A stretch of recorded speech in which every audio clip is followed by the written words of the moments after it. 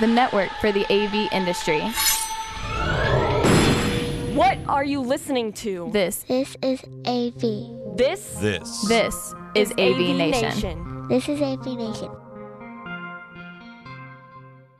This is AV Week, episode 65, recorded Friday, November 9th, 2012. Air Gap. Ready. AV Week. Performing. Scan. Week. Online. This is AV Week. AV Week.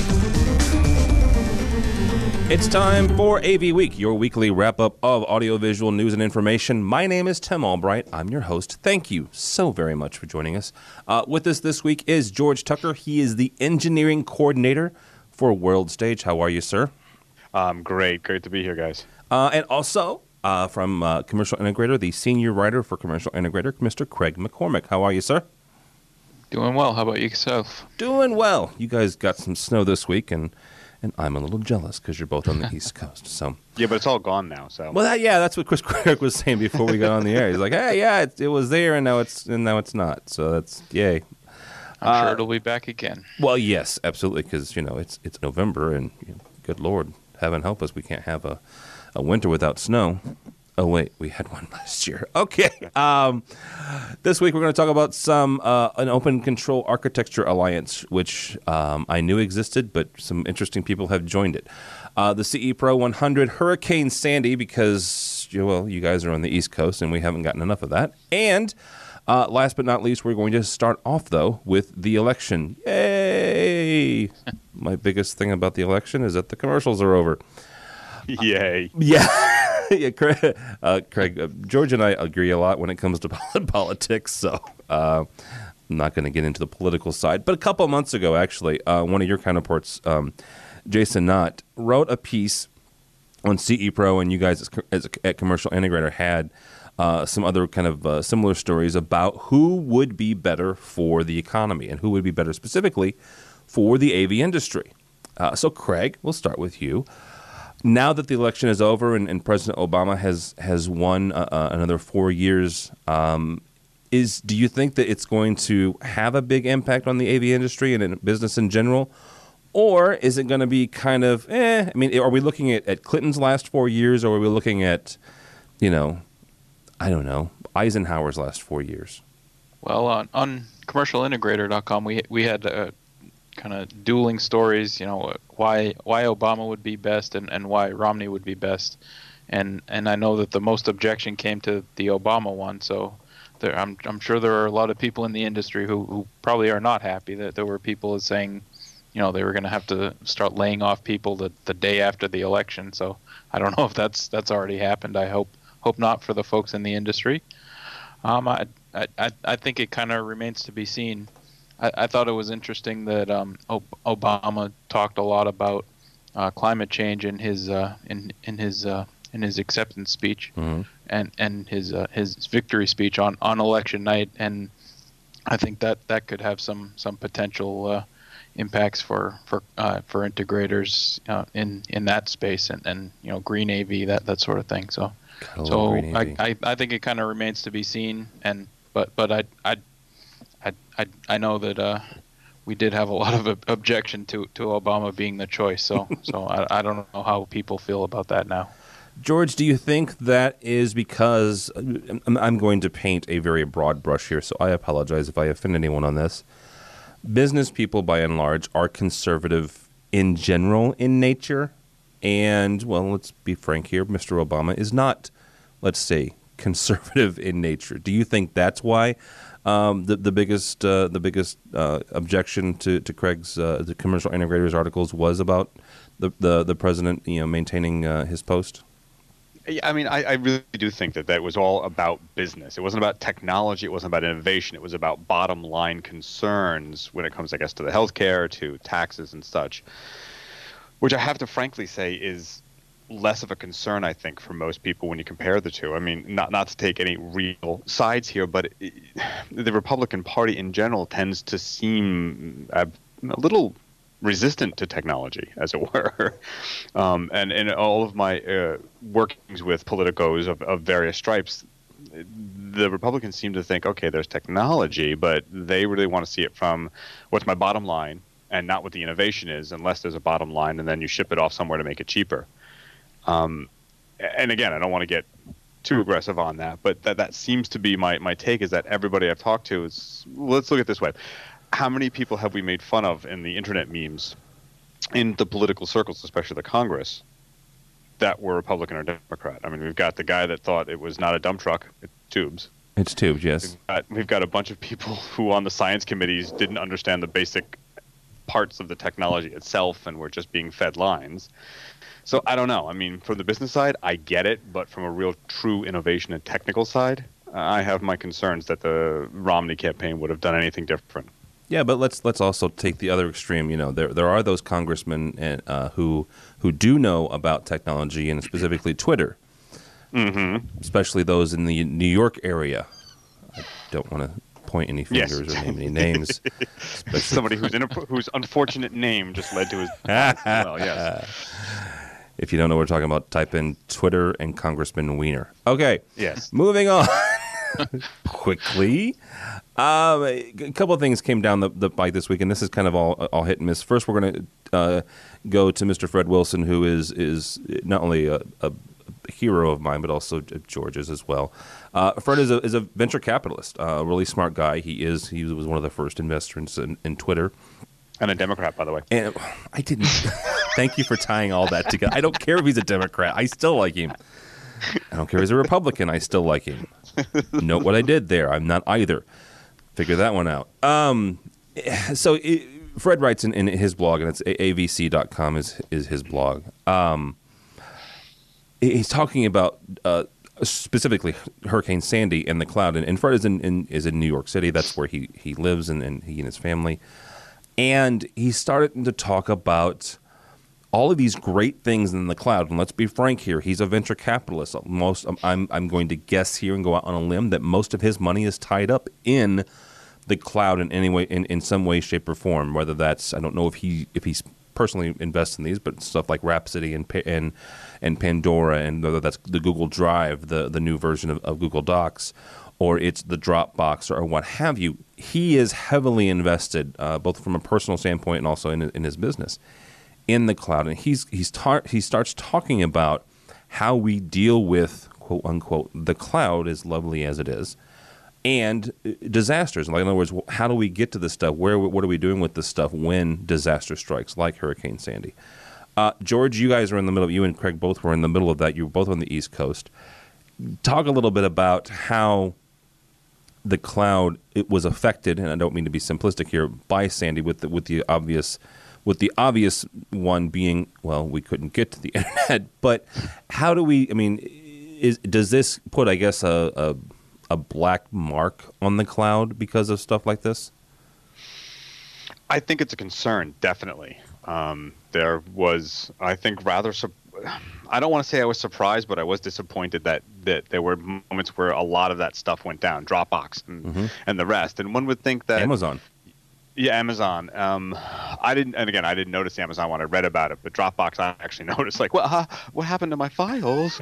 And, somewhere in the back of my head, I knew they were there. I knew it would be fine. There's redundancies built in, but that paranoia of not being able to grab your media or whatever it is you have on there, it really was concerning. I was like, that's something they should have thought of. I mean, it almost felt to me like they had their main servers like on Mott Street and the rest were on Water Street. And like those two were like, right next to each other. They're in the same they're in the same city. You would think there would be one at least in, say, I don't know, St. Louis and New York. Yay! Two geographically disparate places that, in case some disaster happens, the rest of it's okay. I like it being in St. Louis. Yeah, there you go. Well, I was trying to throw some work at you. There you go. Appreciate it. Yeah.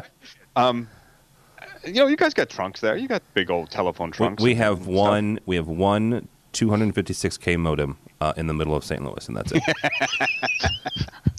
Sorry. Well, that would explain a good deal. Anyway. Go ahead. Yeah, sorry. no, I mean, seriously. I was like, again, I had that paranoia, I had that fear, that sort of clinchy, and we knew it was going to be okay, but needs to be some serious revisiting of their emergency scenarios. And I know from talking to a lot of people, there's still a big concern about security in the cloud, and it's definitely less than it used to be, but it's still there, and you kind of wonder in a situation like this whether security of information is compromised. That you haven't heard anything about that yet, but that doesn't mean it didn't happen and won't be talked about at some point.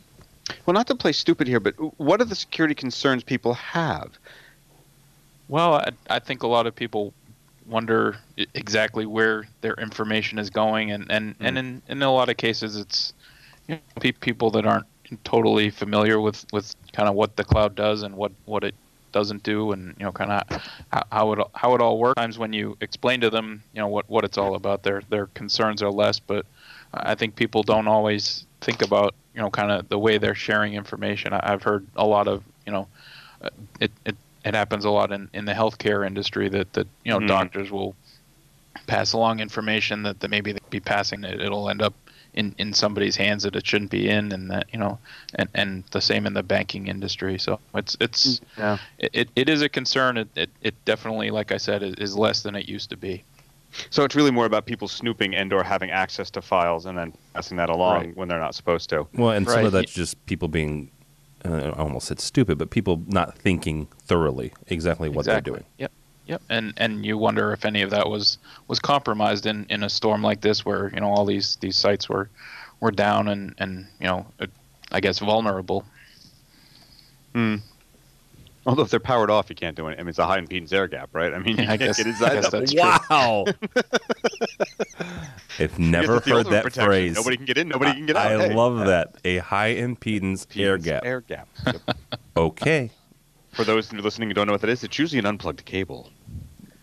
Yeah, just think about that for like 2 seconds, and then yeah. All right. Whew.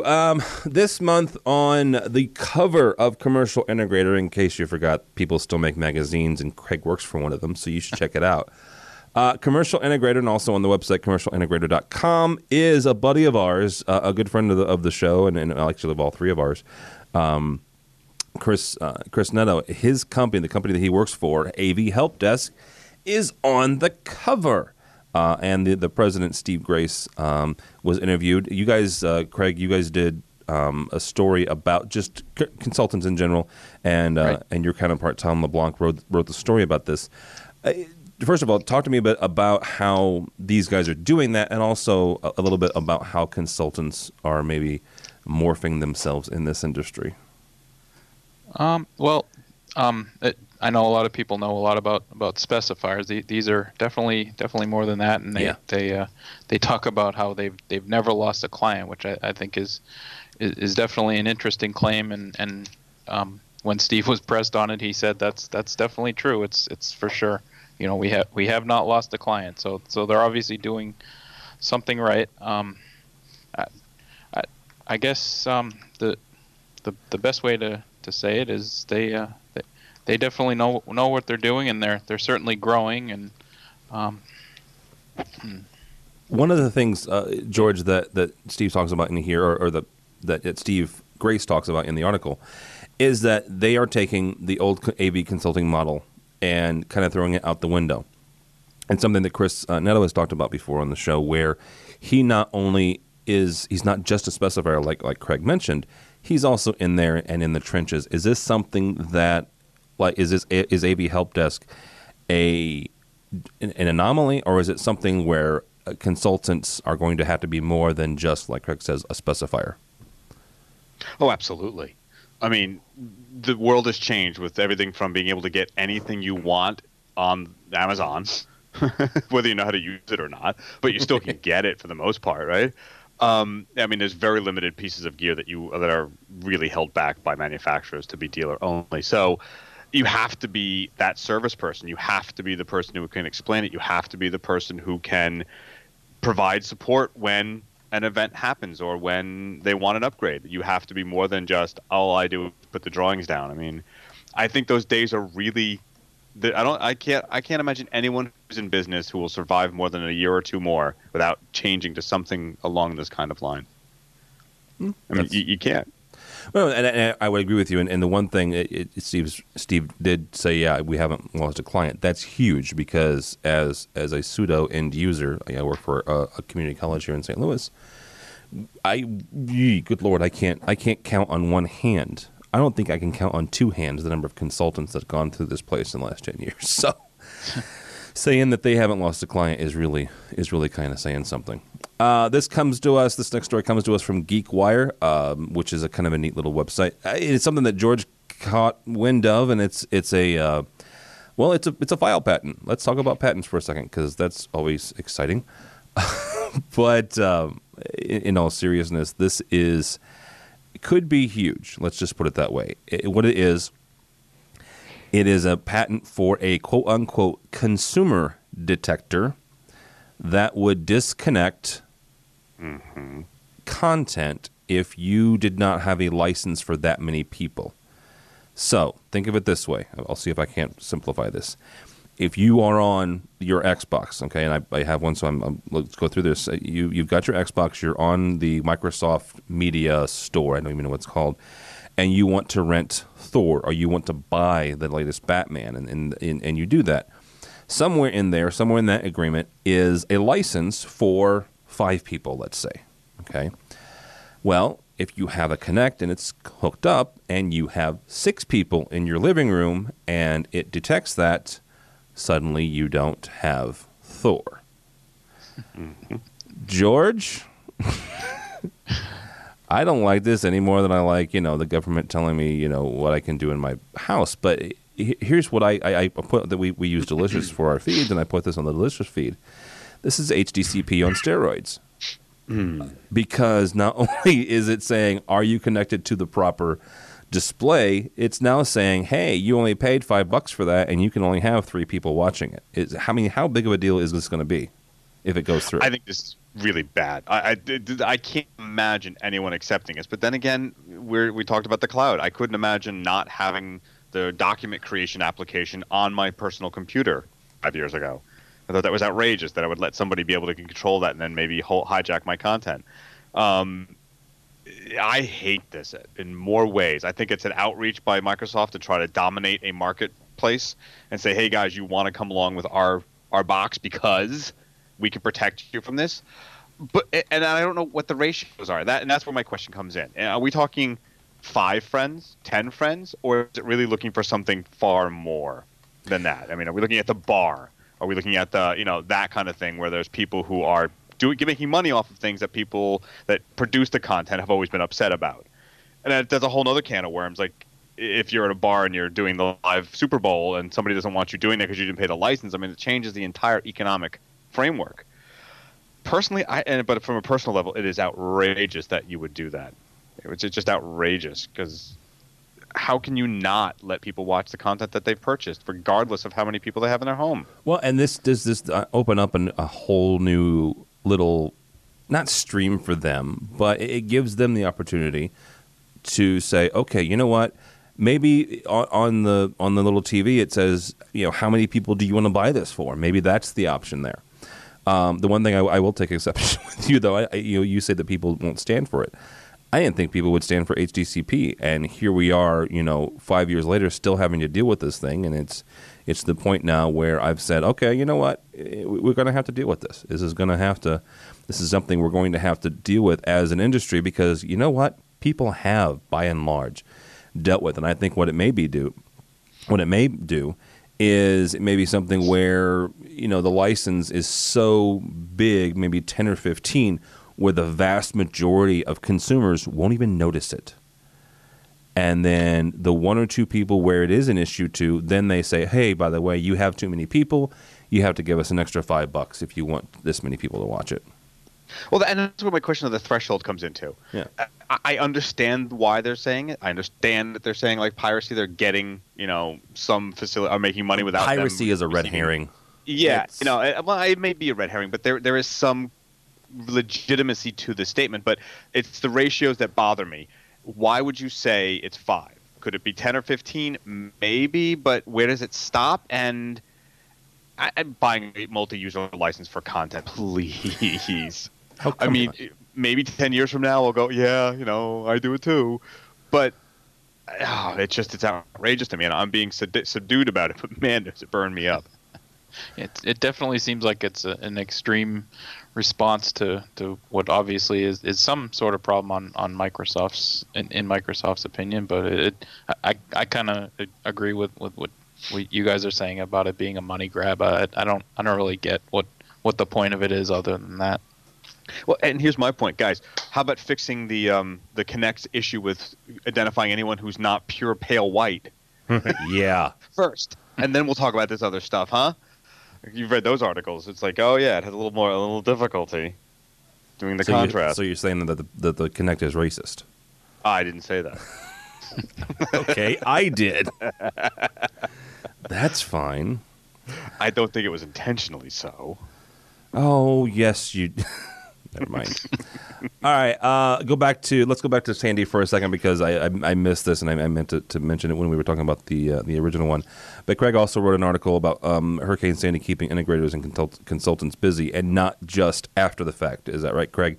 Where one of the things that actually we used an article from you guys last week about how ways that consultants and integrators can help people kind of get prepared for this. I mean, this is not something that happens every day, let's be honest here.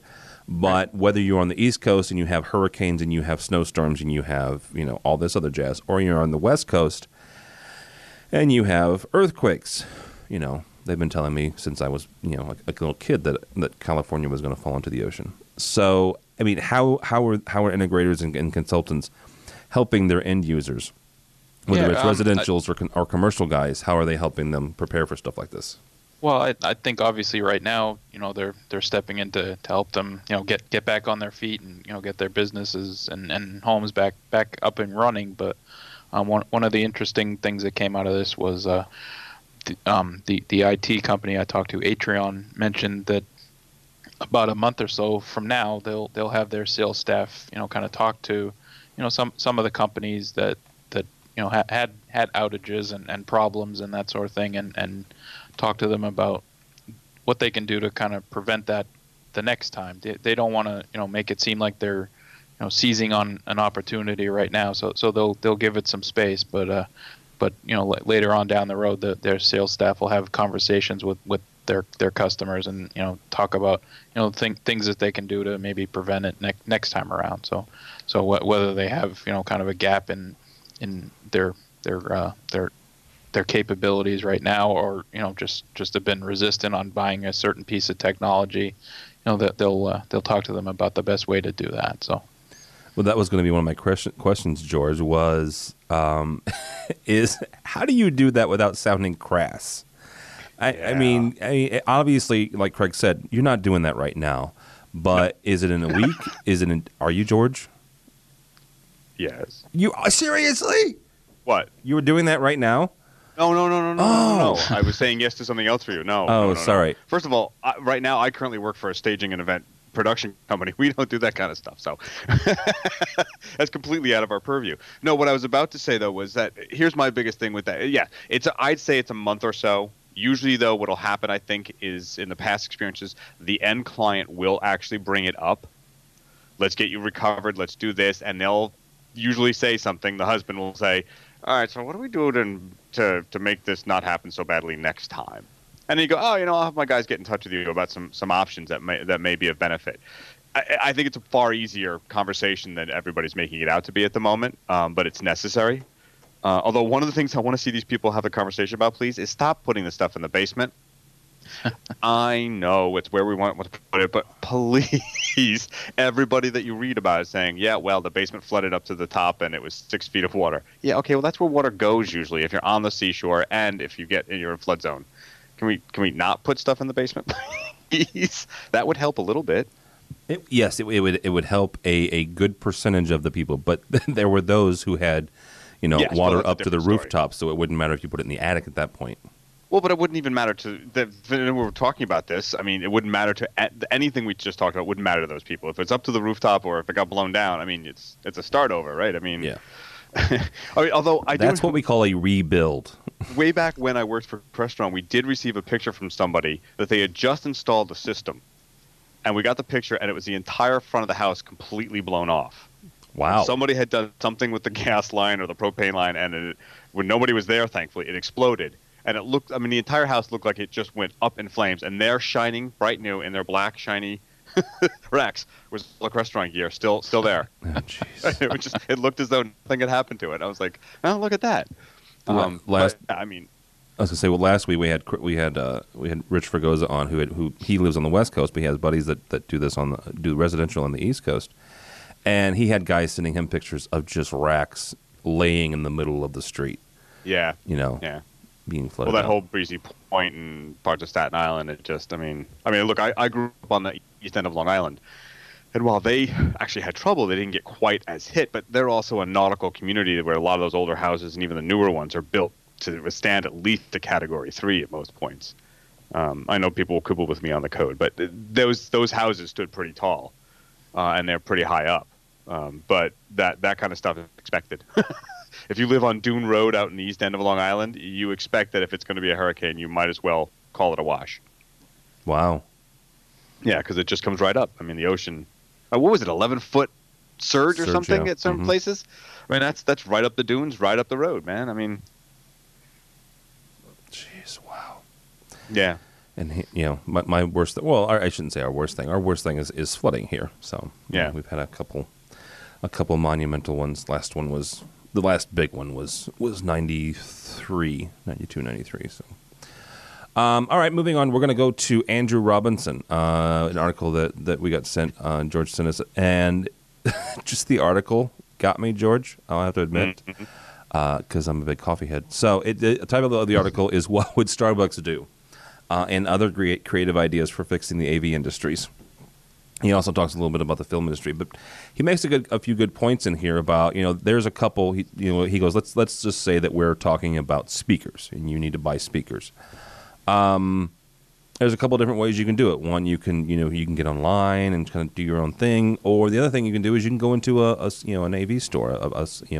Here in St. Louis we have a couple. One is the Sound Room, and you walk in and let's just say not skinny, older gentleman with a gray beard and probably a gray ponytail walks up and starts spouting off specs and names and digits and numbers, and you start, your eyes kind of glaze over.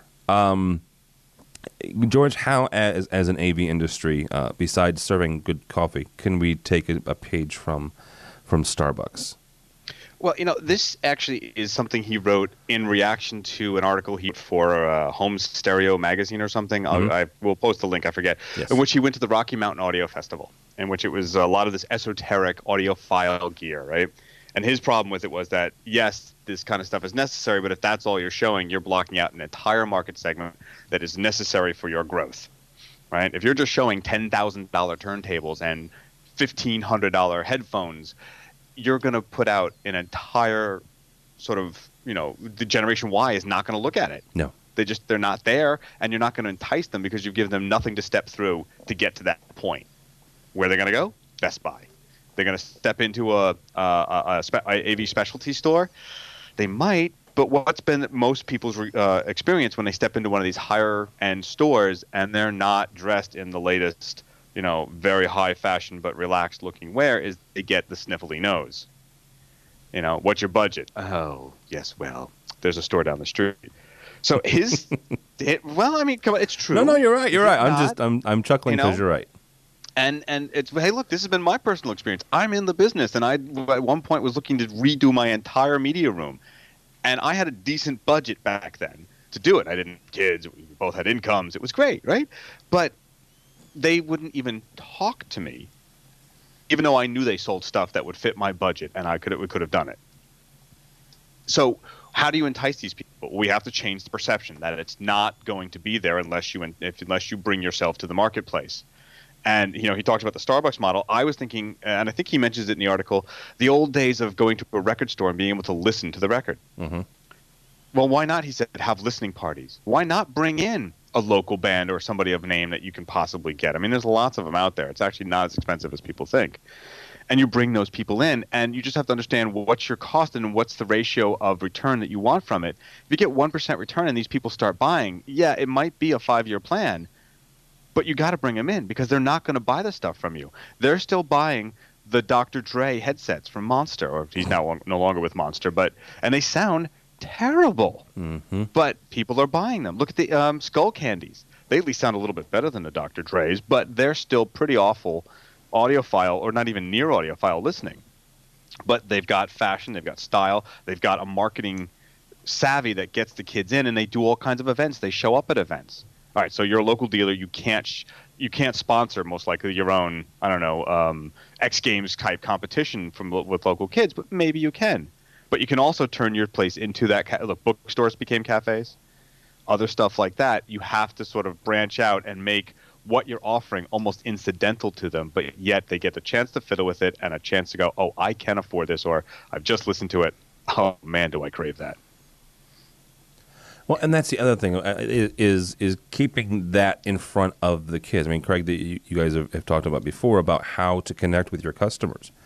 I've done some stories, and I remember at least one integrator talked about how, before kind of signing a deal with a client, he would have them either stop by or he would bring them to one of the installations that they already did to kind of listen to the system and kind of get a feel for what it would do in their whatever restaurant or bar or office or whatever, and kind of understand kind of what they were getting into before they were getting into it. And I think a lot of it is just kind of paying attention to what the customer wants, rather than kind of walking in and saying, this is the kind of system you're going to get, that sort of thing. You have to kind of understand kind of what the solution is that they want and kind of build it from there. So it's almost the difference between, the one coffee guy who makes one cup of coffee, one blend, and it's like, you want my cup of coffee? This is what I make. So take it or leave it. Versus, the venti, triple frap, non-fat, blah, blah, blah. You can specialize it however you want. So, yeah. Well, in New York, there's a thing called book bars. A book bar. Like books, like, read. And then you drink. So you drink and you read. Yes, but what you do, you drink alcohol and you read. Yeah, you leave your there. Okay. So you get off the train. You're going home, like you're going to take a bus. Yes. They have the little books there, your books in the back. Sort of, how they have the guys with the scotch. The scotch, is yours. It's on the shelf in the back, and you have the library of scotch where you can get yours. Well, this is the same thing with books, but hear me out on this, is that they also served food. They also had party space. But you came there every day. You had your book. The idea was that you came in, and if you had a book, you got discounts on the drinks that you bought. Okay. And you lingered. And you stayed, and you bought more, and you realized that this space was very comfortable. I should do something more. Let's go have dinner. So again, the natural draw was it's not something you would think naturally would be associative, but it really worked well. You got home, you read half a chapter or a chapter while having a pint, and you went home and had dinner or did whatever else you were going to do later. It really was this comforting middle ground decompression zone. Same thing with these kind of stores. Find it to make it a place where people want to come in on their way home or on their lunch hour to decompress, enjoy themselves, yet entertain or feed themselves. It's an odd mix, but you can actually get them, and then you start to build that clientele that wants to be there, and a larger percentage will buy. Not all.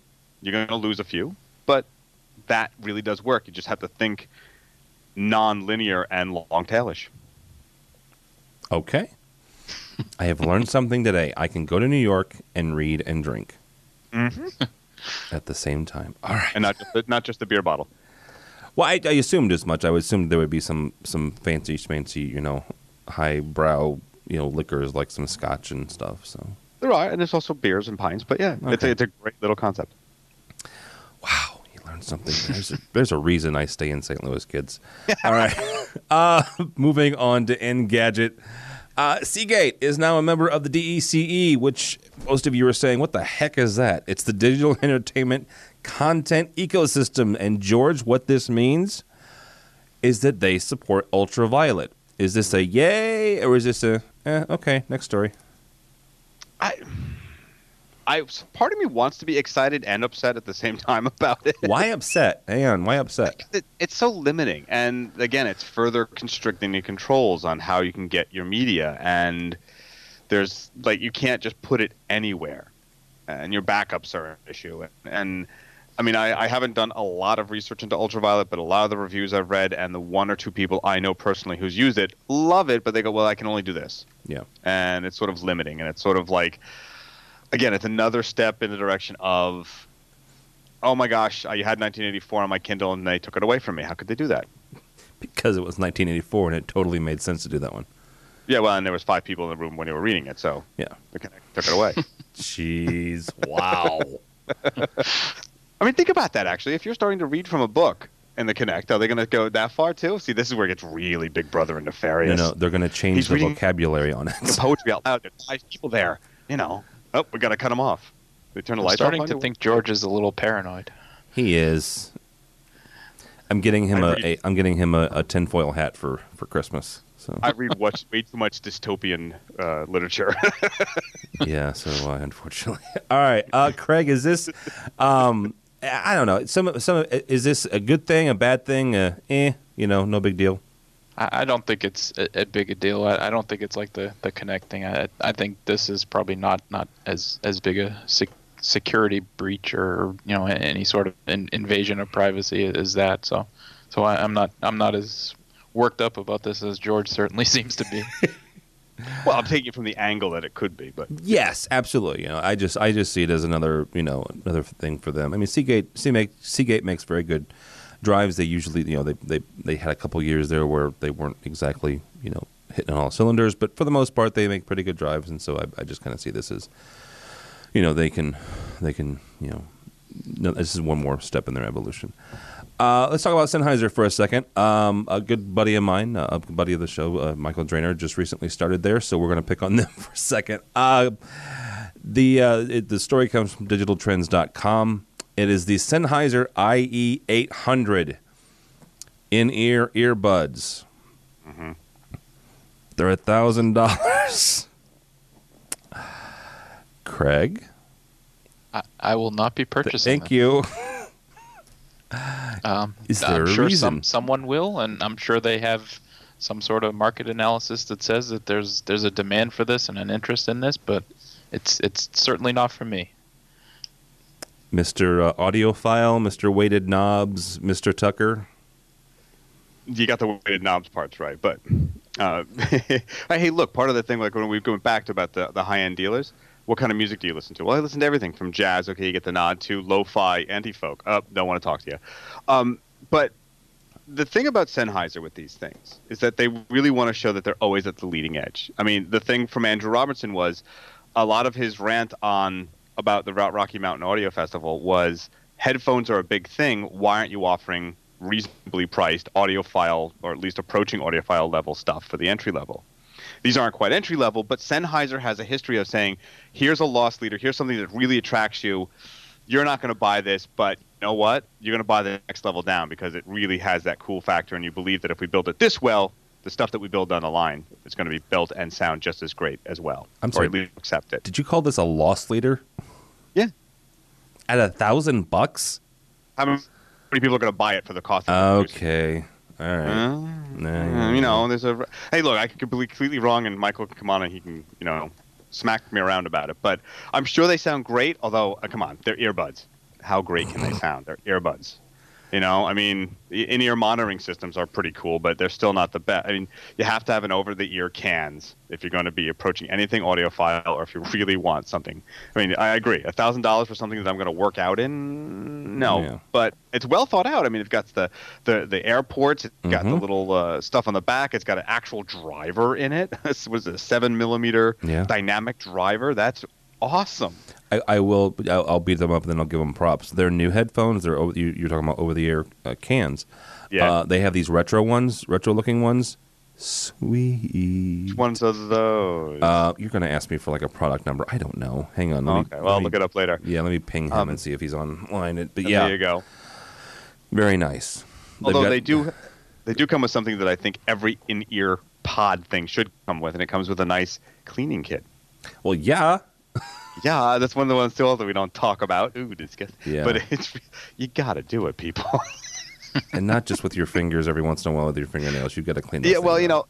know, as I've said before, I have a 5 and 7-year-old. They have some in-ear monitors that they only use when I'm around, and I've locked the volume on their iPods so that they can't, or their little DSs so they can't go too loud. Yeah. But I'm constantly having to go in going, here's this cleaning tool, let's do this. And I'm like, hey, Dad, it sounds better. I'm like, yeah. Yeah. Thanks for playing, kids. Dad knows a little bit what he's talking about. Now clean those ears out. Yeah. All right, next story from our buddies over at Rave Publication. Audinate joins Open Control Architecture Alliance. Yay. Gesundheit. Thank you. The OCA. OCA. This is an alliance, and it's people like Bosch and Presonus and Yamaha. I'm going to ask an evil, evil question. And considering the people I've had on the last 2 weeks, I may get angry phone calls. Here's my question. Where the freak is Extron and Crestron and AMX in this alliance? I mean, I've asked this before. It's an open control architecture alliance, right? Yeah. Where the freak are the control companies? I mean, Craig, let's start with you on this. Is there a reason besides the fact that they want to keep control over their protocols? And I get that. Believe me, they've spent a lot of money in research. But come on. I mean... Oh, I think you hit the nail on the head. I think you got the reason right there, and you're right to call them out. But I'm not sure that'll spur them into action necessarily. Yeah, me calling them out, I'm sure will send Randy Klein shaking in his boots. So absolutely, Mr. George. Yeah. Where are the three? First of all, this is something that's a continuation from the Audio Engineering Society. I forget what the actual name is, but I know that it's like one of their AES-24- some development committee that was there in the early 2000s for doing this. I mean, where are they on the other audio bridging stuff? I haven't seen anything of that. Now, they may very well be there, but they're not putting their name behind it because they don't want the attention yet, because there's a there's a desire to say, okay, when we finally get it working and we have a product, we're the first out the door, and no one's going to beat us to it by having some simple chip that does a third of what we can say it can do, but still says they're the first out the door and get some sales from it, right? Is this kind of like true? Go ahead. No, go ahead. I was going to say, is that kind of like, HD based T being baked into Crestron's digital media and nobody really knowing it until the last, year or so?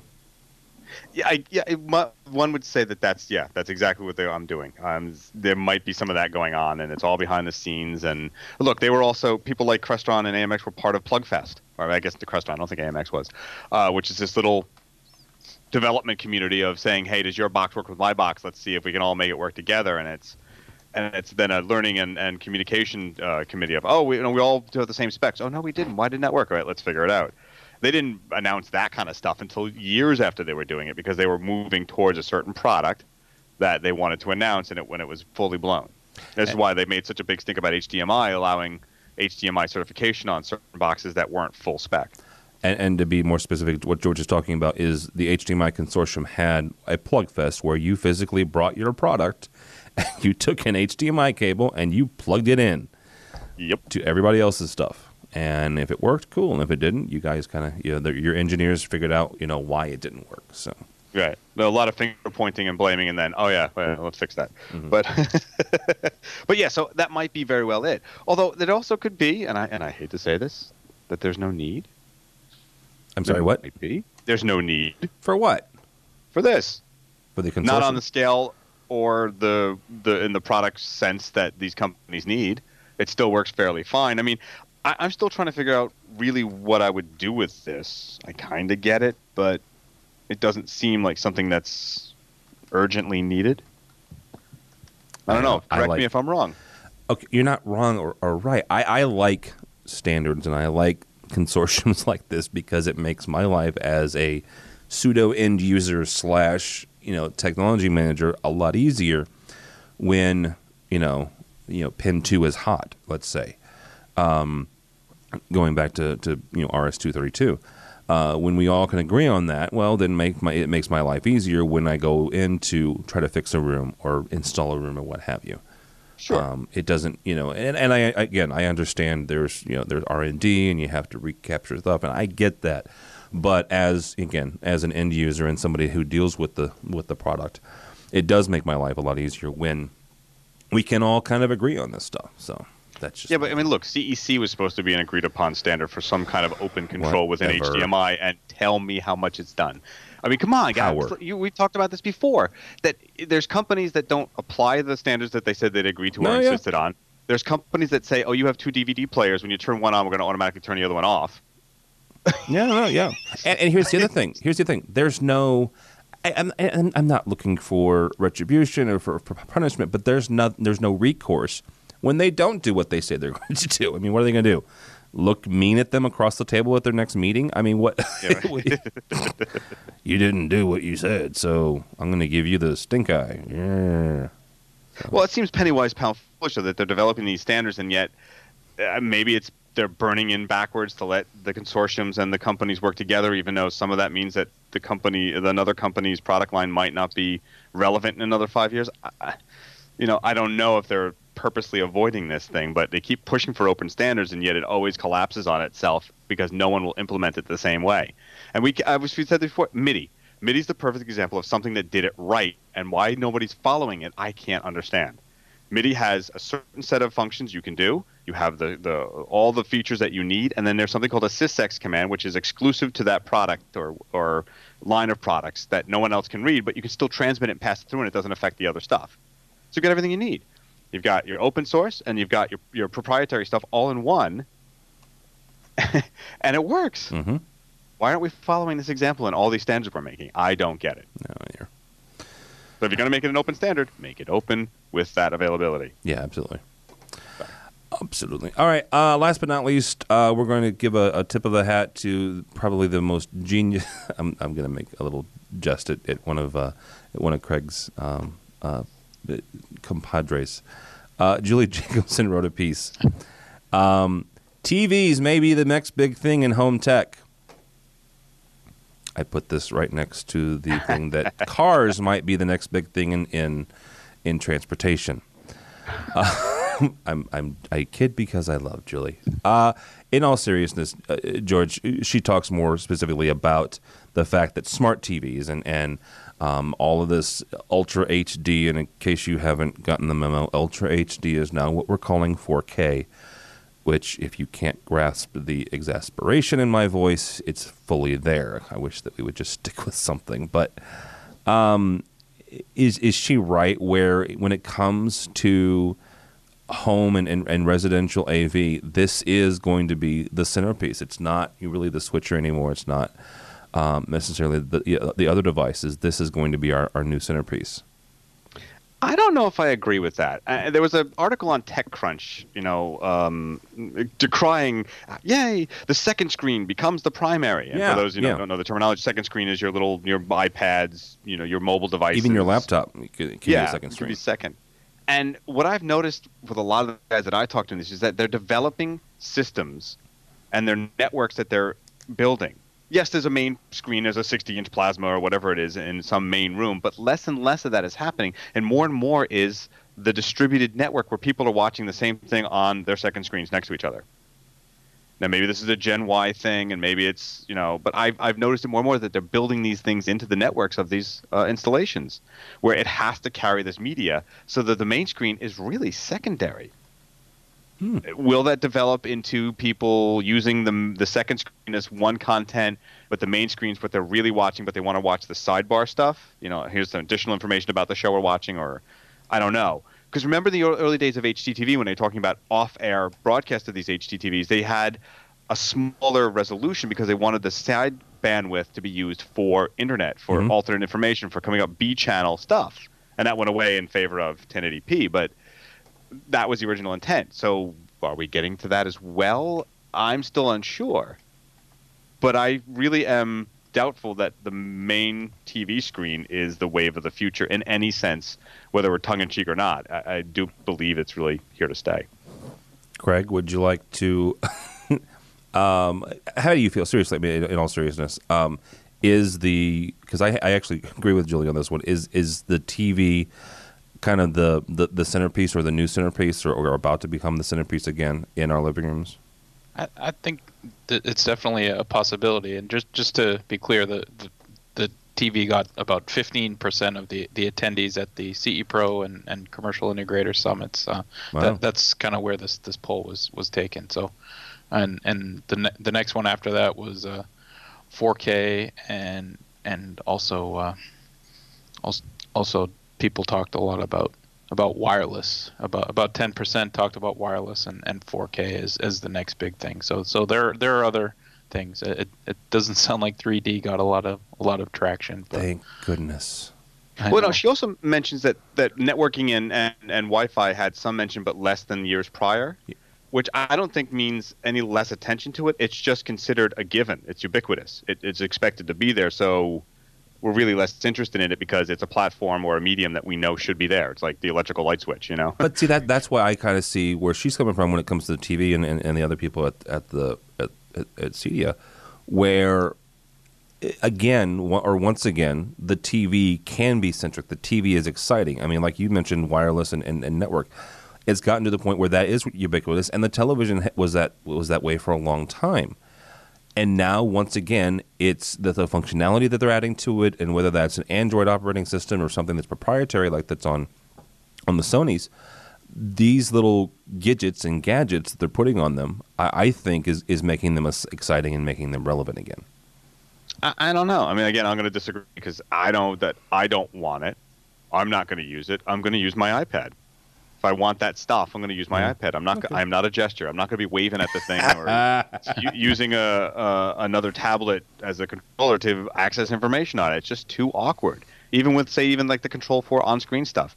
I get why you do it. That's a little easier, but it's still a little more awkward. It just, I watch my own kids. I watch young kids. They're not going to do that. They're going to go to the device in their hand and watch that and/or use that as the main access. You are a gesture. It could be. I'm going to make you don't want to know which gesture it is, though. No, I don't. All right. On that note, we're going to wrap this sucker up. With this week has been Mr. Craig McCormick, the senior writer for Commercial Integrator Magazine. Thank you so much for joining us, sir. It's been a pleasure as always. Let me know, or let people know how they can get in touch with you, how they can follow you, the Twitter, the Face, the stuff. Yeah, I'm on Twitter. My handle is Craig McCormick. It's MacCormack, and you can follow me there, and you can find our articles at commercialintegrator.com. Yeah. And we also publish a monthly magazine. Yes, they paper and everything. Hard to believe. It is. Also with us has been George Tucker, the engineering coordinator for World Stage in New York. Thank you so much, sir. Thank you. I love being on. And let people know how they can follow you with the Twitter and the stuff. The answer to that is yes. Yes. Tucker Tues on Twitter. I am Tucker Tuesday at typepad.com. I'm on AV Shout blog. I'm there. You just find me. I'll be there. Just Google George Tucker and go to the second Tucker page. Tues. Yeah. Tucker Tues. Second page. Yeah, maybe the second page. Could be third. First page is nothing but just bad stuff, so don't worry about it. My name is Tim Albright. If you'd like to follow me, it is TD, Tim David Albright, ALBRIGHT. But more importantly for me and everybody here at AV Nation, please go by the website, avnation.tv. avnation.tv. That's where you'll find all this podcast and others as well. You can also find us on Facebook, on LinkedIn, on Twitter, and on Google Plus and wherever else wherever else you can find social media stuff. So yeah, check us out. avnation.tv. avnation.tv. That's all the time we have for AV Week.